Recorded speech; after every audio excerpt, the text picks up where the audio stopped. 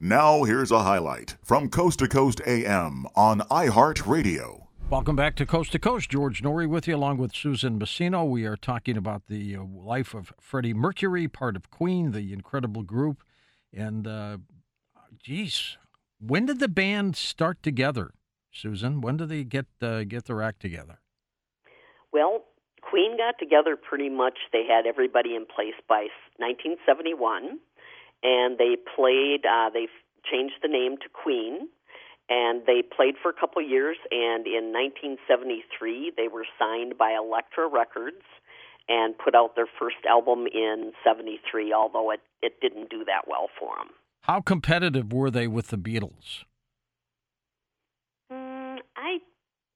I don't think so much, because they came out in the late or the mid 70s, where the Beatles were kind of, they had broken up in the 1970s, so luckily they weren't head-to-head with those guys, but I'm sure they both appreciated each other's music, because, the Beatles' songwriting and Freddie's songwriting is otherworldly, basically.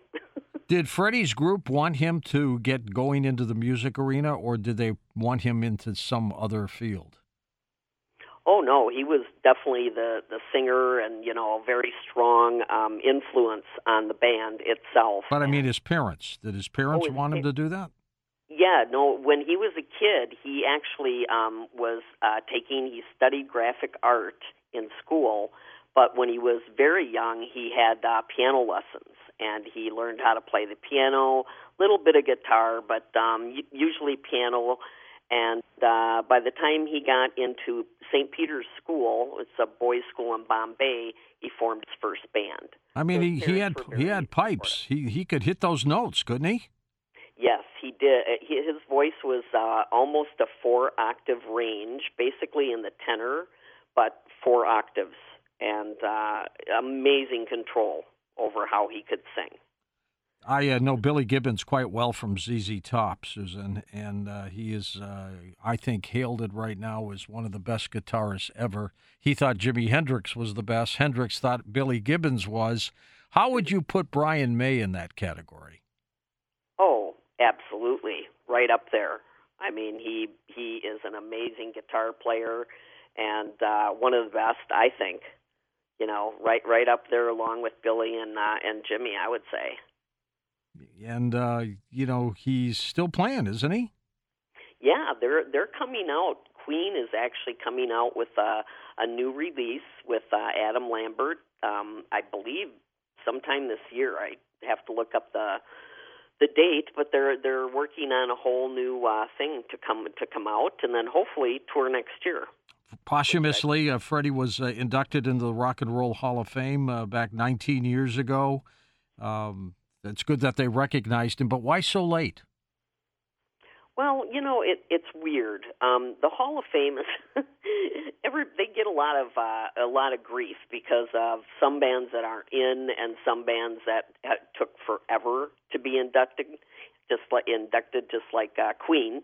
And now that they're in, but no, they don't induct people, when you think they would, because yes, it was way overdue. His birthday is right now, as we've moved into Saturday, and yes. He would have been 74 years old. Yes, happy birthday to Freddy. I bet he still would have been playing and performing. Oh, I'm sure he would have. He had incredible energy, Susan, on stage, mm-hmm. didn't he? He did. What's funny, though, he was so energetic on stage and such a figure bigger than life. And in his real life, he was very quiet, very much a homebody, did not like to do interviews. He didn't like to be around a lot of people. He was very different when he wasn't performing. Now, they have voted that group as the best performing group at Live Aid. They just took it by storm, didn't they? Oh, they wiped the floor. The way I see it, they wiped the floor with that performance, and it was really cool. Brian May said that Freddie had the ability to make the last person back of the furthest stand in the stadium feel like he was connected. That really was his gift. Sadly, he died of AIDS in 1991. He was only 45 years old. And he didn't tell anybody until like the night before. Why did he wait so long? I think it goes back to him being very private. Even though he was engaged to a lady named Mary Austin, best friend, they were together for a long time, actually engaged, but he ended up falling in love with a man, Jim Hutton, and spent most of his life with Jim, but he never openly admitted that he was gay. And at the time, even in 91, having AIDS, there was a big stigma about that. And I'm proud of the fact that he at least came out and said it. And when he did, I mean, he was gone the very next day. He told everybody, and he left. Now, with the medicine they've got available today, in terms of cocktails, they could have prolonged him in his life, I'm sure. I mean, look at Magic Johnson. Look how many years he survived. Oh, definitely. If he would have been around a little longer, they say that, they have said that he would have had a chance at a much longer life. Did the band and Freddy, did they all get along all the time, or did they have some internal scuffles every once in a while? Oh, yeah. I mean, in the movie, they definitely showed a few good arguments going on between the band. But recently, Brian May was talking about that and how he said that, lots of bands break up for a lot of reasons. And they were like a family. They were, very blunt with each other.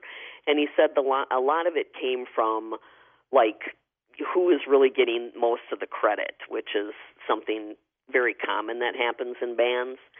And he said they felt like four painters with a brush each, but one canvas. So they were always like they influenced each other, but they pushed and pulled and sometimes said horrible things to each other. But again, just like a family. He used to call home and want to have his maid put his cats near the phone so he could say hi to them. Yes. He even wrote a song called Delilah about one of his cats. I love it. So he loved his cats. How would you rate him, Susan? I mean, you know many rock group stars, you know individuals, you know the groups. How would you categorize him and Queen compared to all of the others? If you're it's hard to separate, but if you're really listening to the vocals and just the musicianship, everything, Freddie is number one. There's so many that are close, but he has the best voice ever. Was I a nerd during this era? I mean, why wasn't I into them then? Same with me. I was listening to Black Sabbath. Okay, I'm confessing. I was listening to Black Sabbath and David Bowie and people like that. David Bowie was listening to Queen. I mean, I would have been in my 20s. That should have been the great time period to really get into this group. Instead, I was, listening to Paul Anka and people like that, who are pretty darn good. There's nothing wrong with him. It's good. It's good music. You can't take that away from Paul. I mean, he's amazing. But yeah, Freddie is, all the way around. I mean, even his writing. I found the funniest story about him writing obviously at a hotel or something, and he got an inspiration to write the song, which I will. Looking through all these things, I have so much research on him. But they brought he was in the bathtub, and he got inspired. So the hotel brought the piano to his bathtub. They brought the piano to his bathtub? Yes, they did. And he got out of the tub to play the piano, I take it. I don't think he got out of the tub. I don't know. Must have been a low piano. Well, if they had just a keyboard, they could have laid it right across the bathtub for him. But I thought that was so funny because, when you get the inspiration, you got to do something about it. What did you think of Rami Malek's portrayal of Freddie Mercury in the movie? Oh, I think he did an incredible job. I really do.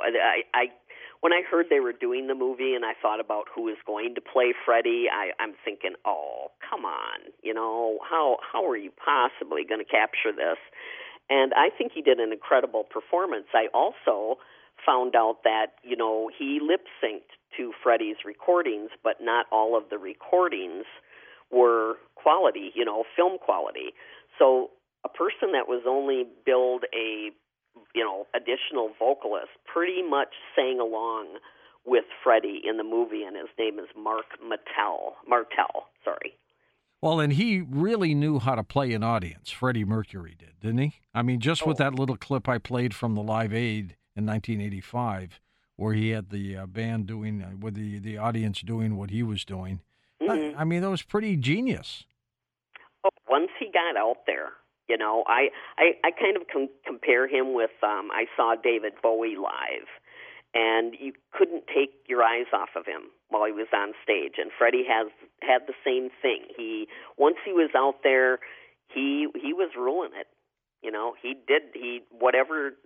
Anything he did, any move he made, the audience was right in the palm of his hand. Yeah, absolutely. I mean, they were into him, and he was into them too. Mm-hmm. And I kind of liked looking at some of the clips on YouTube. How he performed on stage too, because he did have some magnetism to him, the way he moved around. He was, just the regalness of him.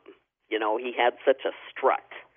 And he knew it. I mean, he knew that he commanded the vocal part of it in such a way that there was no comparison. It's kind of like Frank Sinatra. Right. Exactly. Freddie just knew when he got out there. It's like, I got it, and you want it. But Frank didn't move around on stage a lot. Not like No. Freddie Mercury did. No. But they kind of had similar attitudes, I think, about knowing that they had the voice. Was he wealthy when he died, Susan? Yes, he was. The funny thing about it that I found is that when he passed away, he had lived in the house with his partner, Jim Hutton, for many, many years. And when he died, he actually left his estate, including his royalties and most of his money, to Mary Austin, the woman that he was engaged to. Aha. Is she still alive?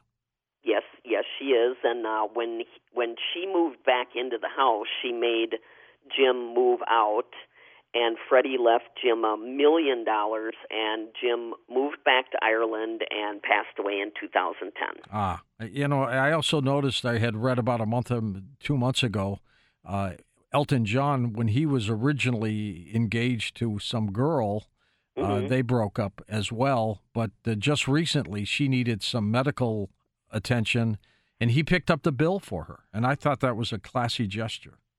Oh, definitely, yeah. They were married for a short time. Were they?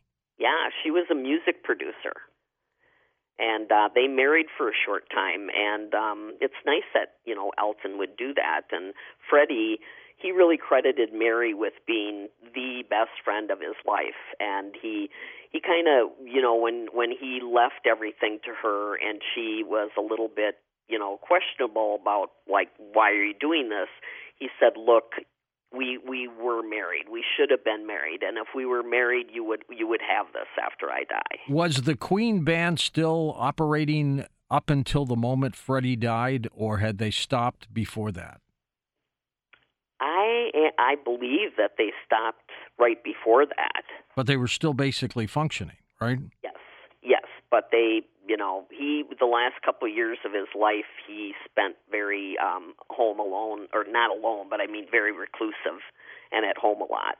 And then once he went into the hospital, that was it. He went downhill after that. Yeah, he did. I think he died at home. Sad story. Yes, he did. He died at home on November 24th, and he was 45. And his best friend, which I had no idea, one of his best friends, Dave Clark of the Dave Clark Five, was at his bedside when he died. Yeah, that was a good group too. Yes. Oh, I loved the Dave Clark Five. They were so cool. Why did so many great groups come from England? The Beatles, the Rolling Stones, Queen, all of them. I honestly believe, because of all the research I've done, is that okay? They were in a situation that wasn't as free as the United States as far as like access to records and things that were going on. And I know the Stones. I mean, everybody really listened to the blues and listened to Chuck Berry and listened to Jerry Lee Lewis and Little Richard, and it comes out in their music. And it's just they were raised differently, and there is something about bands from England. I mean, are there any bad ones? I don't think so. If they are, we don't know who they are. Exactly. Bohemian Rhapsody, We Are the Champions, these songs still continue to grow and play, don't they? Oh, they get bigger all the time. And recently I saw that Another One Bites the Dust is one of the most requested songs for a funeral. Really? Yeah. for a humorous funeral. Well, it's that one, and then the second choice is Bohemian Rhapsody. I want them to play Softly as I Leave You at mine. Oh, that's nice. I want people to cry. Aw. Yeah, I know. Of course, knowing Tom, he'll play Another One Bites the Dust. Well, mine's going to be all AC/DC, and that's, I'm going to have earplugs handed out at the door. What's your favorite AC/DC song? Let There Be Rock. Is that their classic? It's amazing. I mean, they do it at the end of every show, and that's where Angus goes into he goes up on the riser, and he throws himself on his back, and he twirls around in a circle, and that's astounding in itself. But the thing that I love more than anything is I have never once heard that man miss a note. Listen to more Coast to Coast AM every weeknight at 1 a.m. Eastern, and go to coasttocoastam.com for more.